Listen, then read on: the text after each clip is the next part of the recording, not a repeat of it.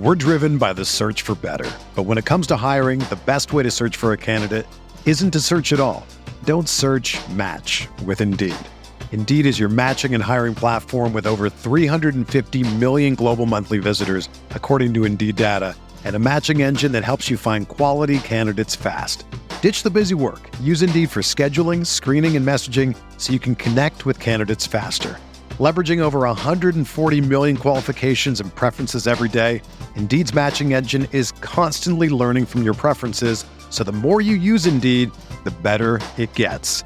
Join more than 3.5 million businesses worldwide that use Indeed to hire great talent fast. And listeners of this show will get a $75 sponsored job credit to get your jobs more visibility at Indeed.com/Blue Wire.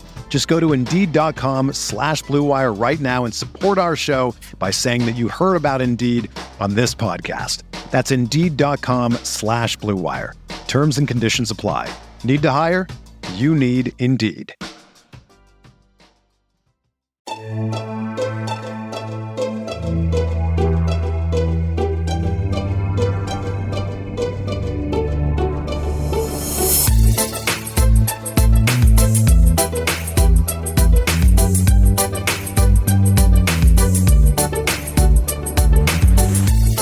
Hey there, Knicks fans. How you doing? It's your boy, Jonathan Macri, with you for another episode of the Knicks Film School podcast. There are so many things that we have to be happy about today as we're recording this on Sunday, early afternoon.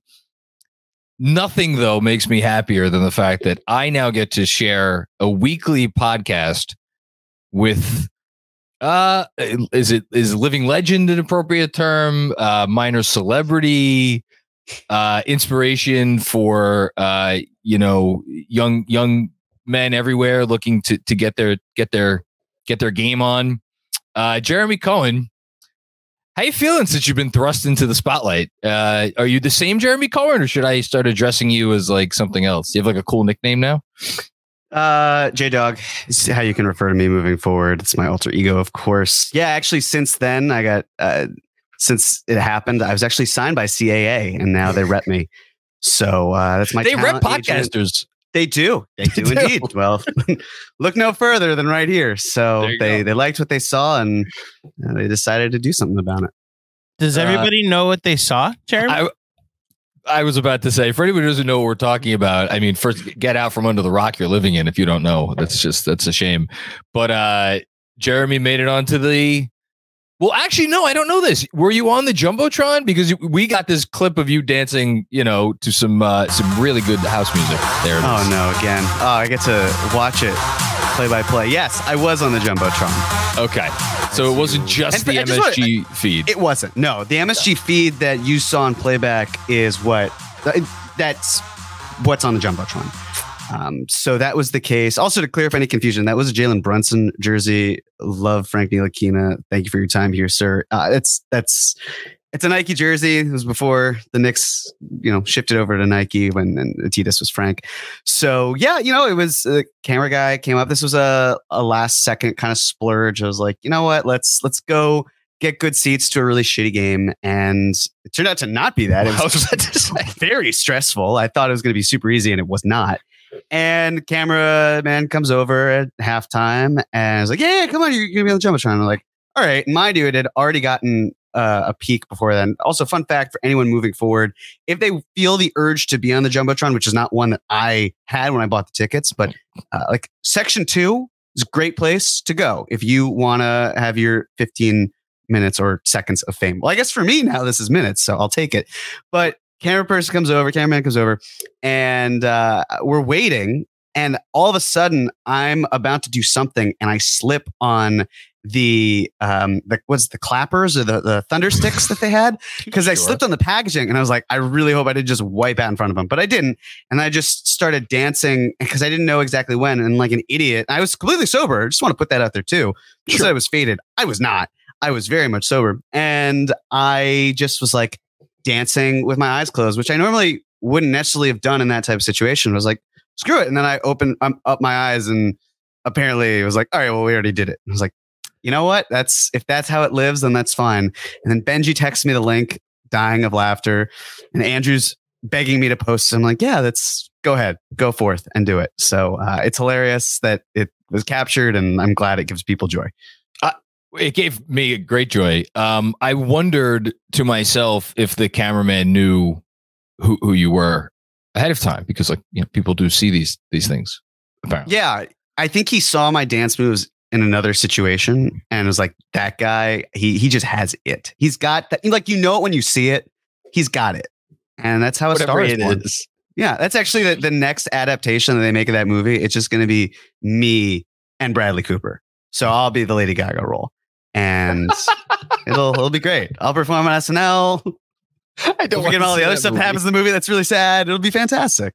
This is off to a scintillating start that has, of course, everything to do with the Knicks on what was actually a very, very big week for the New York Knickerbockers. A week that started off with a lot of, use my favorite word, consternation. The Knicks lost a couple of games, right? They lost a couple of games in a row. It was the Magic game, and then didn't they lose the game immediately before that, or no? Am I making that up? No, they lost to Dallas. That's right. It was the Memphis win in between the Dallas loss and the. But that's why the Memphis game felt like a loss. If there was ever a win that felt like a loss, it was that game. Now, how Memphis has played since then maybe puts a little bit of a different glean on that game. But anyway, so the Knicks were what's that? Also, no Brunson. No Brunson, but I think still, I know for me, I was expecting.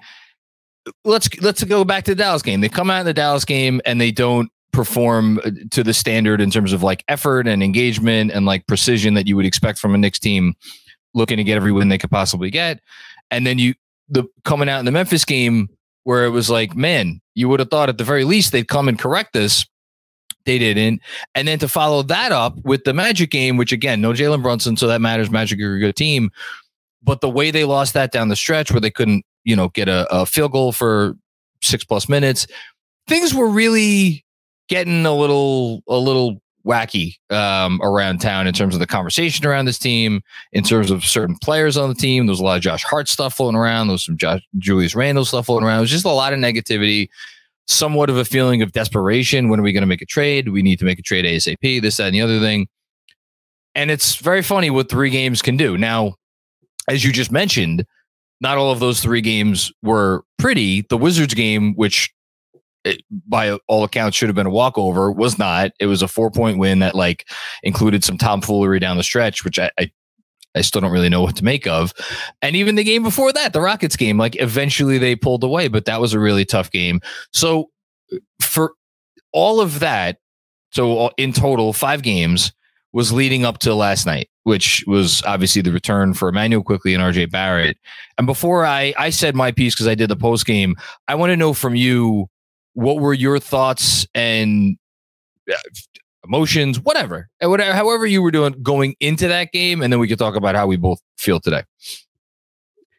The best way I can describe it is seeing them return. It feels like an ex that you still greatly care for and love, but you know that you're in a better spot and you couldn't continue with how it was.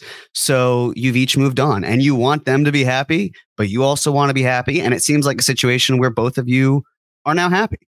That is a all too real, too fast type of way of looking at it. But that's honestly the best and only way that I've really been able to describe it, because we have seen them grow. I mean, I was talking about this the other day. It was like, let's say Quentin Grimes gets moved. There would not be a first round pick that the Knicks made that was on the roster for more than 4.5 seasons since 2000 at the very least. And then RJ Barrett was the player who held that distinction of longest tenured first round pick. He was the first one to sign that contract since the Charlie Ward curse. You've got Quickley, who you're thinking, oh, well, he'll be the next guy to do it, of course. And it's hard to see RJ lock in the pregame ritual. It's like, well, we used to be able to comment on that when he was on our team, or Quickley skipping through the guard. He's like, damn, that we know that feeling all too well. And so it's great to be able to see them. But also the most important thing to me was that the Knicks win. And they did just that. They pulled away in the second half. So it was lovely to see them. I'm glad that they made their return. It was a great reaction. It seemed like Quick was going to start crying, and I know it meant a lot to RJ as well. But that's now over with, and they're competitors just like everyone else and every other team that isn't in New York, specifically in Manhattan. So I'm thrilled for them, but also even happier that they lost. That's very well put. And your analogy to like the ex that you see and you still care for reminded me of another old kind of tortured romance film, The Way We Were. If anybody who hasn't seen it, you should go see it. It's great. Barbra Streisand, Robert Redford flick, which ends with like they see each other. And wait. That one, I haven't seen that one, so we can. Oh, okay. So I won't spoil it for you. Me. Yeah, there haven't been multiple remakes like A Star Is Born. Let me just say that the end of that one, it's similar. What you just said reminded me of it. I'll just leave it at that. Right. Back to basketball. I completely agree that the most important thing for me, like going into the game, was like come out with the win. That being said, I think it was with the caveat that we don't know for sure Isaiah Hartenstein's injury status. For anybody who doesn't know, Isaiah, I guess, twisted his ankle in the game. He had to leave, and his status is, I don't know if it's officially day-to-day, but it seems like it's day-to-day, so we'll see what happens. With that caveat, I think it was pretty much a perfect night for, I don't want to speak for all Knicks fans, but for me, because it was not only a win, but it was a win going away. I think you saw a lot of positive signs, saw some negative signs too, which we'll get into maybe a little bit later, but like all of the reasons to believe in this team.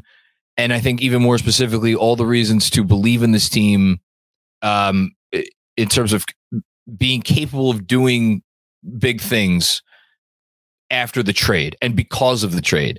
I think you saw a lot of those positives on display. And then for Quickly and RJ, I thought it was kind of the best of both worlds. They both got to have their moment at the Garden, and they, like you mentioned, Quickly skipping. Like RJ had a really nice first half, but you also got reminded of the reasons why they're not here. Different for each player, though. For RJ, you were reminded of some of the inconsistencies, and like it was. I don't know why he was guarding Jalen Brunson. Do you think he went to his coach and was like, "I got this tonight"? Either way, like, yeah. Putting RJ Barrett on the other team's best player is not quite the same as putting OG Anunoby on the other team's best player. So, like, you were reminded of some of that RJ stuff. And with Quickly, not that Quickly did anything wrong or had a bad game or anything, even though it was an underwhelming scoring output for him. But for me, and I'm curious how you felt about this, getting ahead of ourselves with game ball, but like seeing Jalen Brunson do what he did, and this is my big takeaway from the past week.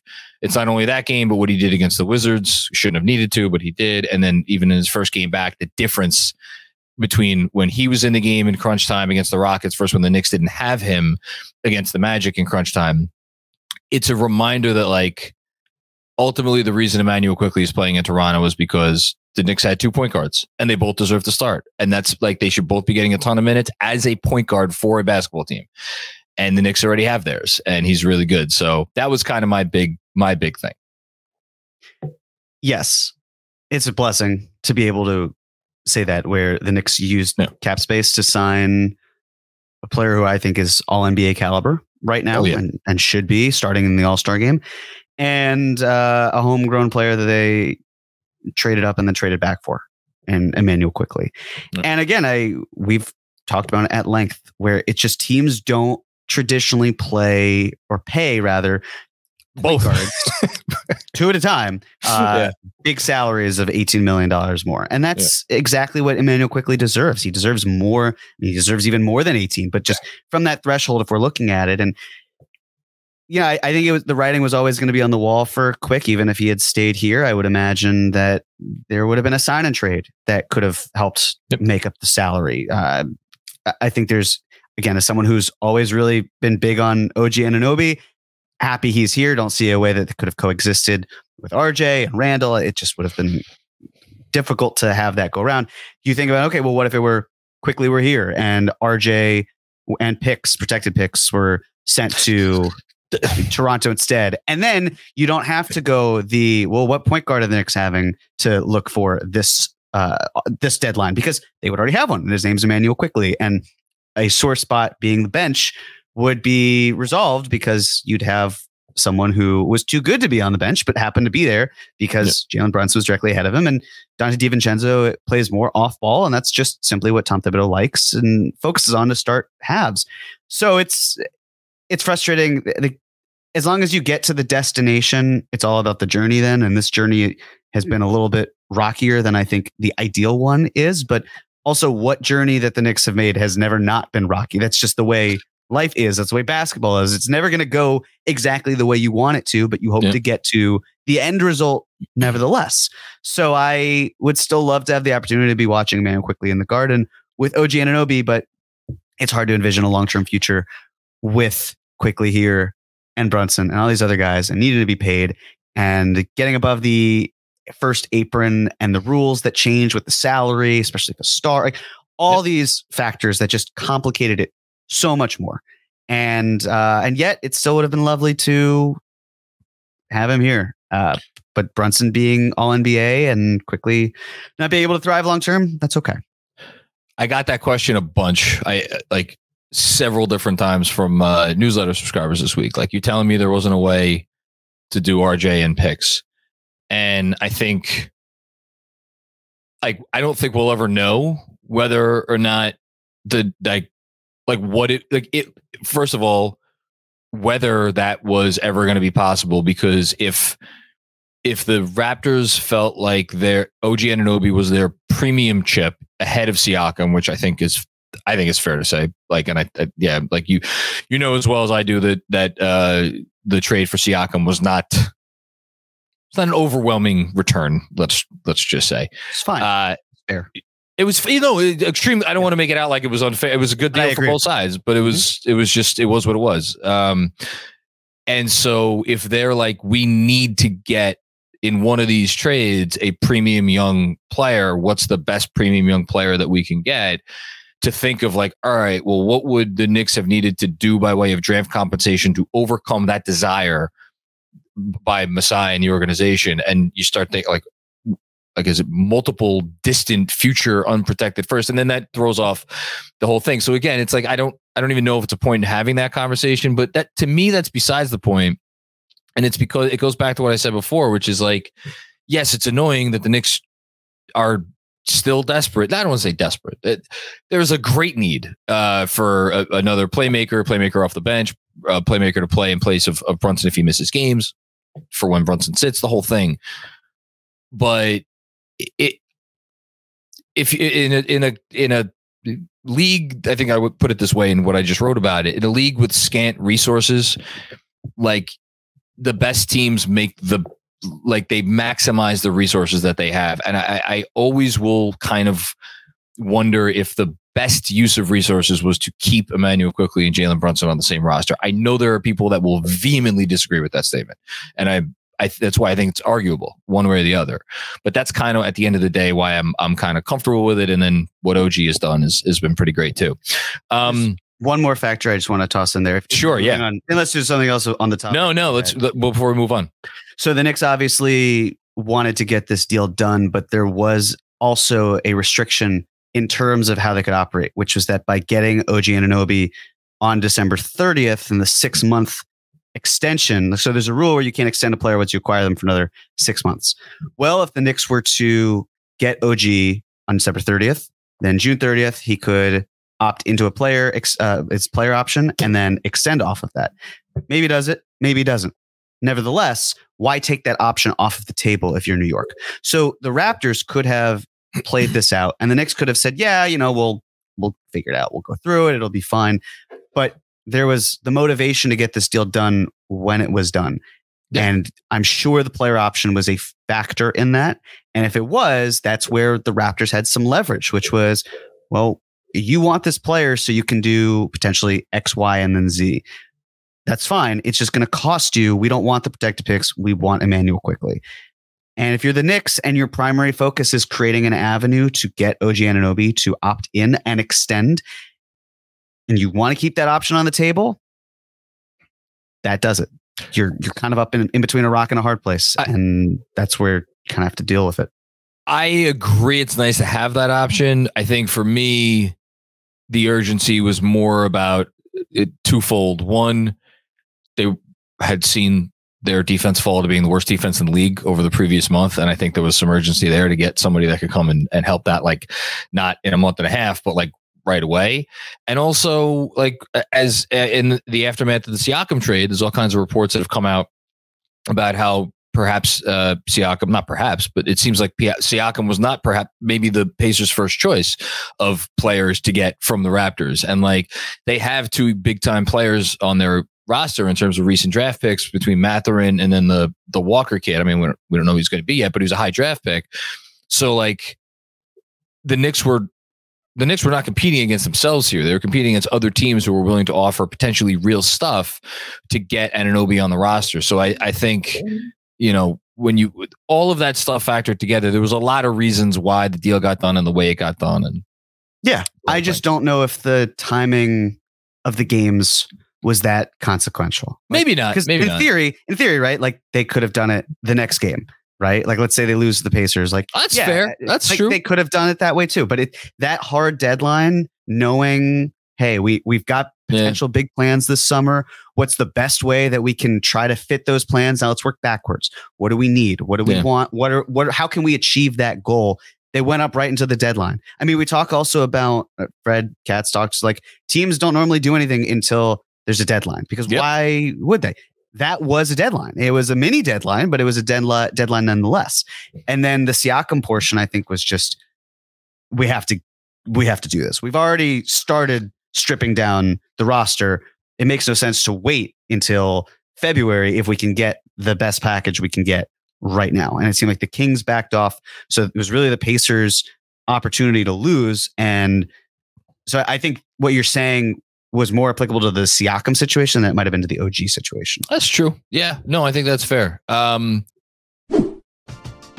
We're driven by the search for better. But when it comes to hiring, the best way to search for a candidate isn't to search at all. Don't search, match with Indeed. Indeed is your matching and hiring platform with over 350 million global monthly visitors, according to Indeed data, and a matching engine that helps you find quality candidates fast. Ditch the busy work. Use Indeed for scheduling, screening, and messaging so you can connect with candidates faster. Leveraging over 140 million qualifications and preferences every day, Indeed's matching engine is constantly learning from your preferences, so the more you use Indeed, the better it gets.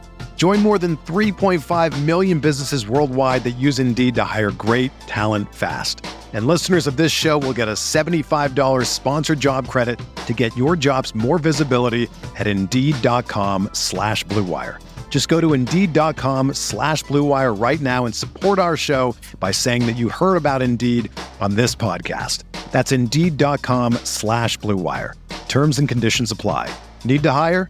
You need Indeed. Speaking of the Raptors, there's a player on their roster who may also be on the move soon. We'll get to that, him in a bit. We're going to go through some headlines, but we're going to start with a player you mentioned a moment ago, Quentin Grimes, who, crazy to say, if he does get moved, there won't be a single first-round pick drafted by the Knicks on this roster, which is wild. But anyway, so headline: the Knicks are actively fielding offers for Quentin Grimes, according to rival executives who have been in contact with New York's front office. That is per Fred Katz. Why don't we there's 4 headlines here, so we'll just kind of go, rapid fire off of each one. To me, it makes sense that they are fielding offers for Grimes from this perspective. If they do feel that there is a need for more playmaking on the roster, he is the piece that makes the most sense. It makes the most sense to use him as the primary piece, because if you keep him, there's not going to be playing time for him unless you relegate Deuce to the bench. And I think that's a fair argument. You say, okay, relegate Deuce to the bench and just keep playing Grimes and then give up whatever else you need to get to get that playmaker. But the Deuce role is 10 minutes a game. So how good of a player are you really getting? That's going to really impact you. That's going to fit into 10 minutes a game. So that doesn't really work. And plus you just signed Deuce to the contract extension, and he's been good, not as a backup point guard, but in his role. So from that perspective, it makes sense to dangle Grimes to get whatever you want to try to get. But what are your thoughts? I know you've talked about this, by the way, this week on Cream. I think it's wild that we even have gotten to this point where, like, how is it that Quentin Grimes went from starter on this team to now not even able to really eclipse more than 20 minutes per game? I mean, in his last 10 games, he has played over 20 minutes twice. Yep. It just, and I understand the Wizards game didn't hit a shot, played poorly offensively, but it just feels like we shouldn't even be in this situation where we're talking about moving a third-year player mid-season. Like, it's one thing if you wanted to say, well, he's a really good young player who, or at least good young, whatever terminology you want to use, right? Like, very good defender. The offense doesn't do a whole lot, but he can hit open shots, which is super important. Hits corner threes, which we know the Knicks love in general. But this is someone now who is struggling to see court time even in blowout wins. And if you wanted to move him, the best time, in my opinion, would be use him this summer. He's good matching salary to get you over the hump. There is value there. Work with it that way. But now, and I guess this is kind of like, it's not like the Brunson and Quickly situation with Grimes and Deuce, because theoretically speaking, there shouldn't be one impacting the other. And yet it seems like, it doesn't even seem like one is impacting the other, but there is a bit of a glut. But there's always a bit of a glut, and it's fine, because if you don't have that, then you also run the risk of very little depth, and one player goes down and you're in trouble. So it's just frustrating that the Knicks are even in a position where they're trying to move Grimes. I will fully reevaluate this, number one, if and when there's a trade of Grimes, and number two, depending on what any other moves might be. But in the heat of the moment, it's frustrating that we've gotten to this point. And I just wish that we could have had more going on where he didn't fall out of favor. However, he fell out of favor. I can live with it only because I think, for as much as there has been a lot of attention paid to how much New York's internal valuation of Quentin Grimes and appreciation for Quentin Grimes has decreased a lot over the last year and a half, I'm not sure if his valuation as a player around the league has taken like a massive hit. Like, I don't, if they trade him for whatever they're going to probably wind up trading him for, I'm not sure that return is going to represent some like 50 cents on the dollar compared to what they could have gotten, a year and a half ago. And I do say that very cognizant of the fact that there was a Donovan Mitchell deal out there that maybe could have gotten done if Quentin Grimes was included. I think that trade also would have included multiple future unprotected first round picks. So it's that you always have to throw that part in. So I don't know. We'll see. Feels like it's not quite a messy situation, but it's not an ideal situation, to your point about what you were just talking about. But I don't know. I also get it. So speaking of players I might be targeting, this is per Michael Scotto of Hoops Hype. The Knicks aren't in a rush to push their chips all in for DeJounte Murray at this time. They are doing their due diligence and looking at various players across the league, including Hornets guard Terry Rozier, Blazers guard Malcolm Brogdon, and former Tom Thibodeau favorite Alec Burks, sources said. I should also note that those same three names, I believe, were in addition to Clarkson, were mentioned by Mark Stein this week. So those names have been making the rounds. I'm going to toss this one back to you. What are your thoughts on these guys? So let's start with DeJounte Murray. I truly wonder how much he's going to go for. And there's a part of me that, even though the market is robust, I wonder if the team that acquires him gets him for moderately low, all things considered, price point. And then it's not by the Knicks, and Knicks fans are then saying like, well, how the hell did we not get in on this if the price is that low? But we'll see what the return is there. Terry Rozier just doesn't make a ton of sense to me. He's having a fantastic season offensively, but the defense is just, it's the reputation that I think he gets sometimes doesn't make much sense to me. Maybe it's, again, because of being drafted by Danny Ainge or being on that Boston team, but that's not his calling card.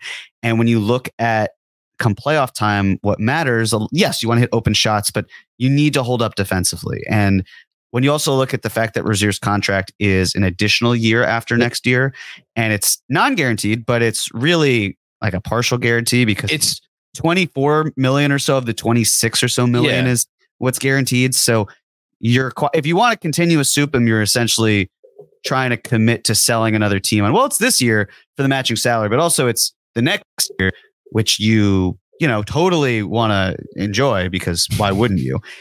And then Malcolm Brogdon, again, I certainly would be in favor of, but there are drawbacks. I think the injury risk is a concern. I'm curious if he costs more than what I had presented. I thought would be a fair trade, which would be the Bucks first and Dante and Fournier. And thank you.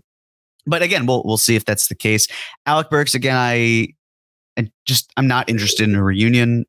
You can't continue a Supim very easily. You'd have to go the sign and trade route. He'll be 33 years old. It's a lot of money you'd have to commit for the math to work. It doesn't make sense to me why they would go about that. And the last thing with Clarkson, talked about, yes, Clarkson is great for matching salary this year. The problem is his salary drops to $14 million next year. So you really can only effectively continue a Supim this season. And the issue with doing it this season, so essentially by this season, I mean before July 1st, because he's got that $23 or so million cap hit where it's fine to use him. But the Knicks are also hard capped because of Dante DiVincenzo. So they've got to find a way, if a star became available and they wanted to use Clarkson's salary, to make it work without going above the hard cap. It also might mean they go above the tax. It probably would. And I think there's a way, if you're the Knicks, where you're like, well, how can we stay below the tax this year? And then next year, we do everything we need to do to try to get a star. We're in the tax. It's first apron, whatever. We can manage that. But this year, it's kind of like, well, we're up against the clock and we're in a difficult position if we have Clarkson because we have to get this done by June 30th. Whereas you look at any of the other players, well, not any because not Burks, but like Murray or Brogdon or even Rozier or another player that we'll talk about, like those guys, you can say, well, we can get it done before June 30th if the math works out, but also we can wait. There's no pressure. And just to clarify for anybody who may not know the specifics of the rules, all that matters in terms of being in the tax is where you are as the new league year begins. So you could spend as an NBA team 364 days above the tax, make a trade on June 29th to get below the tax, and you are not a tax team as far as the NBA is concerned. But the flip side, which is what Jeremy's talking about here, is you could spend the entire year under the tax, which the Knicks currently are. And if you make a deal the day before, the new league year kicks in, you go above the tax. And if you're sitting there being like, who gives a shit? James Dolan is worth however many billions of dollars. It's not about that. It's about once you start that clock, then you're in line for repeater tax penalties and all kinds of bullshit that there's all kinds of bad reasons you don't want to do that. So you want to wait to if you've been responsible with your money, which the Knicks have, you don't want to blow it unnecessarily, which again, this sort of scenario that you're unfolding would do. I'll note that just as far as Clarkson is concerned, Ian Begley reported that Utah is going to want a lot back for him, which there's a real shocker. I don't think we need to say anything about that. I like Clarkson. I like the idea of Clarkson on this team. I think he's a good player. I know he hasn't shot it well this year. I'm not sure I want to pay whatever the price is going to be, but I don't think we have to dwell on that too much. And then we can go to the last name, Bruce Brown. So Bruce Brown, I know I should also note, I know it's not here, but Ian Begley said after the game last night, like, I forget what his exact words, but it was something along the lines of like, it's a name that keeps coming up as in like, there's smoke there. I think Woj mentioned, was it Woj that mentioned the Lakers and the Knicks in Bruce Brown teams, or am I conflating Woj with Shams? One of them. Someone said it. Yeah. Someone of note was like Lakers, Knicks for Brown. I'm sure they're not the only teams. Anyway, Bruce Brown was asked last night about the trade rumors, and he said, I'm Tom Thibodeau's type of player, which I think is a gift and a curse in this scenario, because like, yeah, the Knicks, there are reasons for them to want to get players that the head coach is going to want to play, because like it's very clear that he only plays guys who he's comfortable playing. And if you get him enough of those guys, it'll mean theoretically that he will not overextend the ones that are currently on the roster. That's a good thing. The less good thing is his fit, I think, on this team. And I always think generally we maybe overanalyze fit concerns to some extent. And like at the end of the day, like it getting good basketball players is the most important thing. And yet, man, I said it. I think I put it this way last night. Like how little spacing do you want on one roster? And Bruce Brown does a lot of great things. Spacing the floor is not really one of them, as shown by last night. Like he shot it a bunch, didn't make a whole lot. Like the Knicks let him shoot it. Like they were happy to pack the paint. I don't know if I love the fit there. I also struggle with it a little bit. Contractually speaking, perfect. Great contract. Yeah. No notes whatsoever. Like that is fantastic. That's exactly what you need if you're passing someone from another team onto your team short term and then trying to flip them for a star player. That's great. I agree with you. I think the fact that he's not quite a lead ball handler, he can break down some players every now and then, but that's just not his role, where it's kind of fascinating they would go this route. He's also CAA. A lot of the other players we mentioned are not.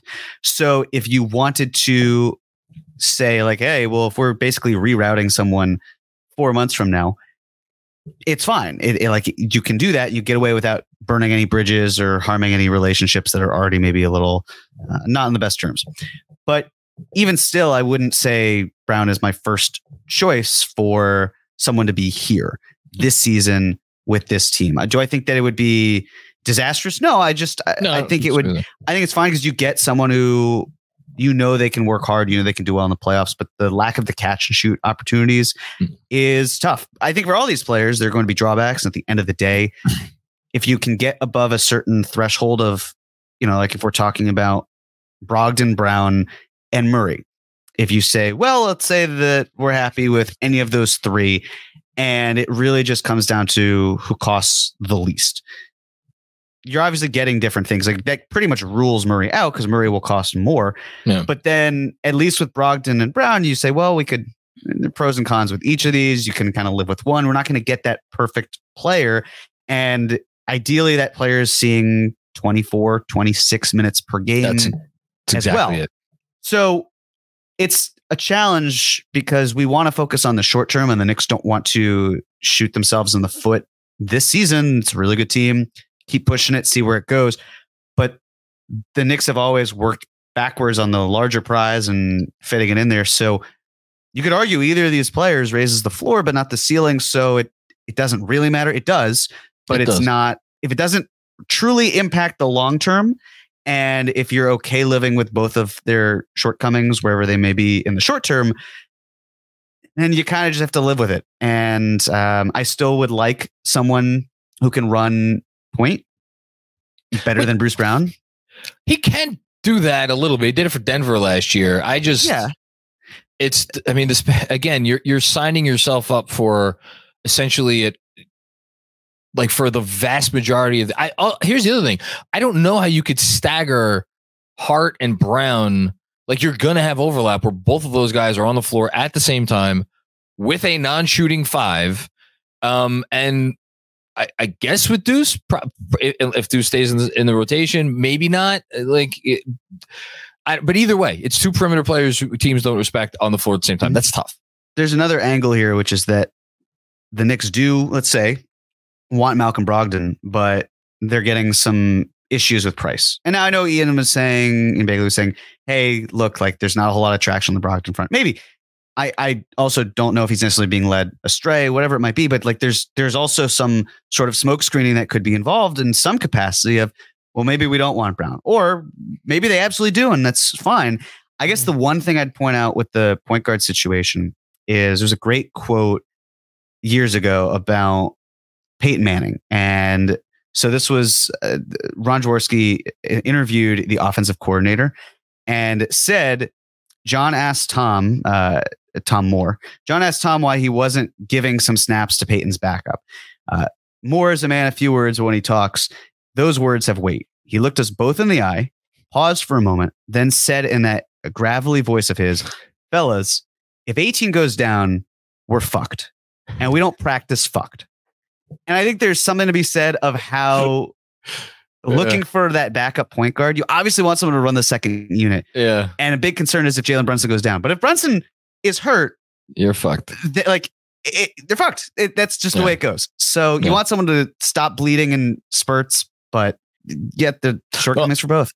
Yeah. I think listen, we're going to go back to a lot. We're going to spend a lot of time on all this stuff in the coming weeks. We're not quite there yet where it needs to be talked about much more than we just did. Let's give out some game balls. Given to a player, coach, or entity that stood out this week and deserves special recognition. Your candidates: Jalen Brunson in 3 games this week. Jeez, 36.3 points, 5.3 rebounds, 8 assists on 54, 46, 82 shooting splits, and the Knicks were 3-0 in games he played. Anunoby, 403 minutes with the Knicks. He's plus 40 per 100 possessions. That is not a misprint. That's via cleaning the glass. Somehow hasn't gotten a game ball yet. I have a feeling that may change today. Isaiah Hartenstein, 44 rebounds in 4 games this week. He's plus 9.8 per 100 in nearly 1,100 minutes this season. That's insane. Josh Hart had a terrible performance on Monday. Rebounded, literally, on Wednesday and Saturday with some very Josh Hart-esque performances. That also made his absence on Wednesday, versus the Wizards on Thursday, felt very prominently. And then last, and certainly not least, Emmanuel Quickley and RJ Barrett. One final game ball nomination after an emotional night on Saturday. Jeremy, much to my chagrin, it is yet again your time to pick first. I'm going to go with Jalen Brunson because shocker. Right. I mean, he was everything to this team this week. He was just incredible. The stats are insane. 36, 5, and 8 on 54, 46, 82 shooting is bananas. So a lot of great candidates here, but he is their engine. They go as far as he will take them. And when he plays like this, he takes them pretty far. So it's got to be Brunson. One of the 2 best guards in the East. There's no conversation. And certainly at this rate on track to appear on some MVP ballots come the end of the year. I'll go with the Anunoby. He's an interesting player. He's an interesting fit on the offensive end. Certainly, I am curious to see how things develop with him and how they continue to try to figure out new and better ways to utilize him. And it, like, as great as it has been since he's arrived, it doesn't feel necessarily like the impact is at the level that the numbers say it is. But at the same time, it's like you see him on defense and you're like, okay, he's a game changer on defense. Why Tibbs doesn't want to sit him. And then on offense, like, the guy just keeps producing. Like, the numbers on offense have been good, even if like the scoring volume may not be there. And he really does just click everything else into place. And I think it cannot go, like, you can't say it enough. He does not demand the ball ever. And I think that's weirdly a benefit, given how this team is put together. Maybe not so much when it's the backup units, but we'll get to that later. So OG Anunoby gets my game ball. He's been awesome. I'm really happy he's a Knick, and it was cool to see him perform well against his old team last night. Kind of lost in the shuffle. Okay, detention. They lost this week, so we have to give it out. Given to a player, coach, or entity that deserves to sit down for a while and think about what they did wrong. Disclaimer, it's per Andrew Claudio. This is all mostly based on the one Orlando loss. Overall positive week equals very few legitimate candidates. Our first candidate, this is unfortunate. Miles McBride. In 68 minutes this week, 35.7% from the field and 29.7% from deep. You figured there was regression coming, but that's still pretty stark. Okay, Knicks fans. Why are we putting Knicks fans in detention? Jesus, Andrew. Jalen Brunson is having an all-star, all-NBA, and borderline MVP season, and he ended at sixth in the last all-star voting returns. Come on. People are busy, Andrew. Jordan Poole, the unseriousness of Thursday night was the highest form of comedy. Yes. Cleveland Cavaliers, please go to detention so you stop winning games and we can jump to 4th already. That'd be nice. Angel Food Cake schedule. And finally, Tom Thibodeau. The minutes load, the lineups versus Orlando that had no chance to score. I don't know. Just fire his ass into the sun. Yes, that is me, Jonathan Macri, saying it, not GMAC. Finally, I could say how I feel. The Knicks would be undefeated with a different coach. Fire Tom Thibodeau. Whoa. It took a long time for you to say that. Wait, there's one other thing that's on there. What? I'm Ron Burgundy. John, hold on. Jeremy, this act he's been putting on, we finally get his true feelings. Crack the code. All it took was one emotional night seeing what RJ and IQ did, and it was like what we could have had. My goodness. I'm glad you got that out, John. I'm sure that felt good. It was cathartic. Good. I go first. I don't want to give it to any of these candidates, but yeah, I'm gonna do a mean thing. I'm gonna give it to Deuce, just because easily the most frustrating moment of the Toronto Raptors game, without question, was the end of the third quarter, where there was one unexcusable turnover, which I thought was the most, and it looked like he just threw it to the wrong team. Complete carelessness in terms of executing like a basic entry pass. And then on the very next possession, as he's trying to take whoever he was trying to take off the dribble, like falls down and it goes off his leg. Like I said it last night. I agree with Benji. He's come a long way as a shooter. I'm not worried about the shot. He's a hell of a defender, not a point guard. I think there is a gap between not a point guard and you can't what we've seen a couple of times here with him. He needs to be better. Like at a certain point in time, it goes past it's not really what he's good at. It's not his role. Like Deuce needs to be better. Deuce can be better. I think Deuce will be better. But if I have to put someone in detention, it's going to be him. I would have gone with Deuce, so I get it. There you go. There's some regression there. I will go with Jordan Poole, I guess. That's a good one. There's no one I want to give detention to anyway, because to me, it's like they went 3-0. They almost won. I mean, they didn't. No, I'm saying they went 3-0 when the game's without Brunson. Yes. And then the game that they lost, it was without Brunson. And that did make me mad. That was like the most frustrated I've been with the season. But then you have these 3 games. Like, well, again, if Brunson had been there, then probably a different story. But nevertheless, they lost that game. Yeah, I'll go with Jordan Poole because it just feels like when Draymond punched him, they both lost their powers. And I don't know. Just the inability to register.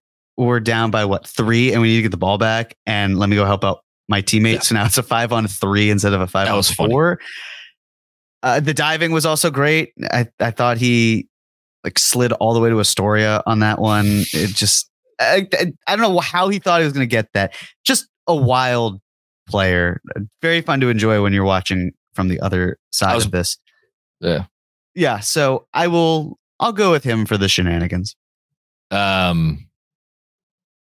Maybe the worst contract in the NBA has to be in the conversation at this point. It's a good question. What is still the worst? What the worst contract in the NBA is? Because Simmons expires after next season, so yes. Although more years on Poole, you do. But the thing is, the Wizards don't have anything to work with. I'd actually say that, given that they want to win and they've actually won games without him, Zach LaVine might be the worst contract in the NBA. Well, they can't move him. Right. So I feel like if you can't move him and you're trying to win, that might be it. I think that's it. Wendy wasn't exactly subtle this week. What did he say? He's like, the Lakers wanted Zach LaVine. They could have him yesterday or whatever the hell he said. Not great. Anyway, we don't have to talk about any of that. Predictions. Hey, presented by our good friends at Prize Picks. Go to prizepicks.com/KFS. Don't forget prizepicks.com/KFS. And use code KFS for a first deposit match up to $100. You've heard us talk about it enough by now. I'm sure you know what that means. It means you could deposit any amount up to and including $100, and PrizePicks will match that amount. They will deposit it right into your account for you to have some fun with. Daily fantasy sports made easy. Again, prizepicks.com/KFS, code KFS. I'm really falling behind here. I had an opportunity 2 weeks ago and I chickened out, and now I'm paying the price. You are 7-4. I am 4-7. The 3 games are at Brooklyn on Tuesday. So the Knicks get a couple of days off. Thank God. Then I said at Brooklyn. Yes, they do need to go to another borough, but it's a home game. Home for Denver. That's Thursday night. And then Saturday night on ABC, home for Saturday afternoon. I misspoke. Saturday afternoon, ABC, 3 p.m. That's a 3 p.m. start time versus the Miami Heat. Jeremy. I'm going to put you in a tough spot. No, you're not. I'm picking whatever you don't. That's fair. I'm going to go 2-1. Okay. So I'm going 1-2. I don't.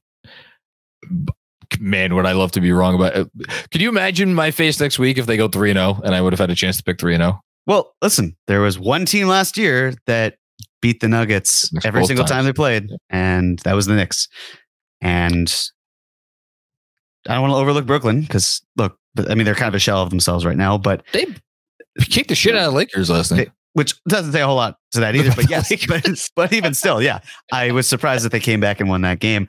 And then the Heat, I mean, losing to the Hawks like that on Udonis Haslem night, where, I think there's, it could be a trap game afternoon kind of action, but I feel confident with 2-1. If the Hartenstein injury didn't happen last night, I think I would have gone 3-0. With my pick, but because that injury happened and because as of now I have a little uncertainty against the Nets, who I know the Knicks have blown them out occasionally in recently, but I don't know. I can never quite quit the Nets. I always think that they have it in them to have a good game, even though their team has, as you said, completely disintegrated in front of our eyes. But I don't know. I mean, someone we probably should have included in Game Ball, even though it was really just one quarter, was Precious Achiuwa. Mm-hmm. Maybe should give me a little bit more confidence that, hey, even if Hartenstein doesn't play, but whatever. I'll stick with 1-2. I hope I'm wrong. I hope you win or they go 3-0. That would be great. What else? Oh, an announcement. We're going to end the show with this. This is a big deal. So we've done watch parties before. We are stepping up our game, I think, with this one. So this is going to be in 2 weeks. This is so for the Lakers Knicks game at or on Saturday night, February 3rd. No, the third. Yeah, third. February it is 3rd. On the screen. I'm looking at it. I'm looking for it says it at the top. Oh, that's right. Okay, I didn't see the very top. Saturday night, February 3rd. This is going to be a T-Squared social. So T-Squared social is. I'm pretty sure I could say this because it sure as hell seems like it to me. The biggest sports bar in New York City. The place is incredible. Me and Andrew visited. We were lucky enough to be able to visit it a few weeks ago. We walked in and we were blown away by this place. It's right basically down the block from Grand Central, 7 East 42nd Street. And they have a whole bunch of stuff. They have duck pin bowling. They have simulators and all kinds of stuff, multiple bars, the whole thing. And we have basically our run of the place for this night. Again, Saturday, February 3rd for the Laker game. Things will kick off at 6:30 p.m. with a pregame party.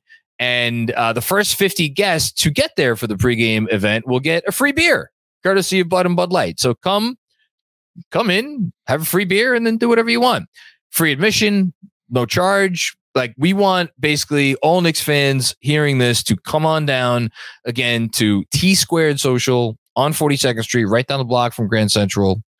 Hang out with us before the game. If you're going to the game, come a little bit later for the game. It's an 8:30 tip-off. You could do that. We have a whole section in the middle of the bar. There's a bunch of TVs. They have League Pass, so there'll be other games on. Really, really excited about this event. So we hope everybody joins us. Jeremy, anything else?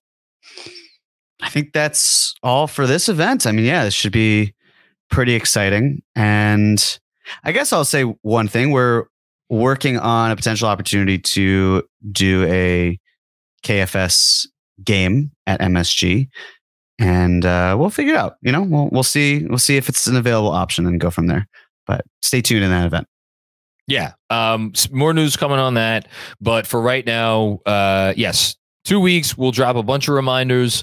So if you're listening in the car and you whatever, you can't write it down, don't worry. But just remember the date. Again, Saturday, February 3rd, which I couldn't remember when I started reading this promo.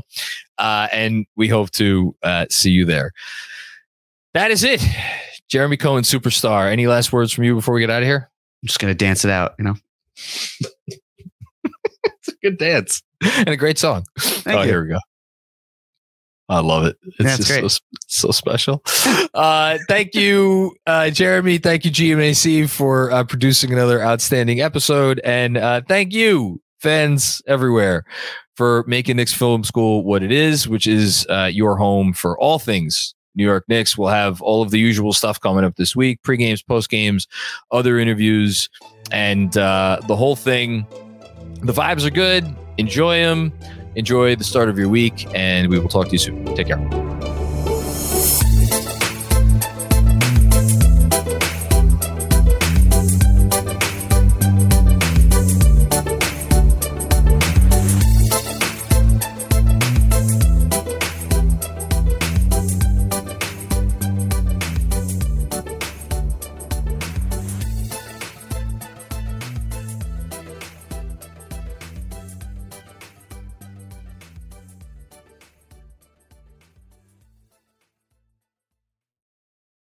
Everyone is talking about magnesium. It's all you hear about. But why? What do we know about magnesium?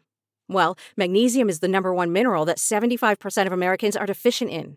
If you are a woman over 35, magnesium will help you rediscover balance, energy, and vitality. Magnesium supports more than 300 enzymatic reactions in your body, including those involved in hormonal balance. From functional medicine doctors to mental well-being and female hormone experts, we all know that magnesium is the one mineral to improve all aspects of well-being and health. But which one? Magnesium Breakthrough from Bioptimizers, the trusted choice recommended by leading experts with 7 best-absorbed forms of magnesium to ensure your body receives the support it needs for overall well-being. Go to bioptimizers.com/balance today and use code BALANCE10 for 10% off. Support your journey to wellness at bioptimizers.com/balance. Magnesium Breakthrough from Bioptimizers, your foundation to optimal health and vitality.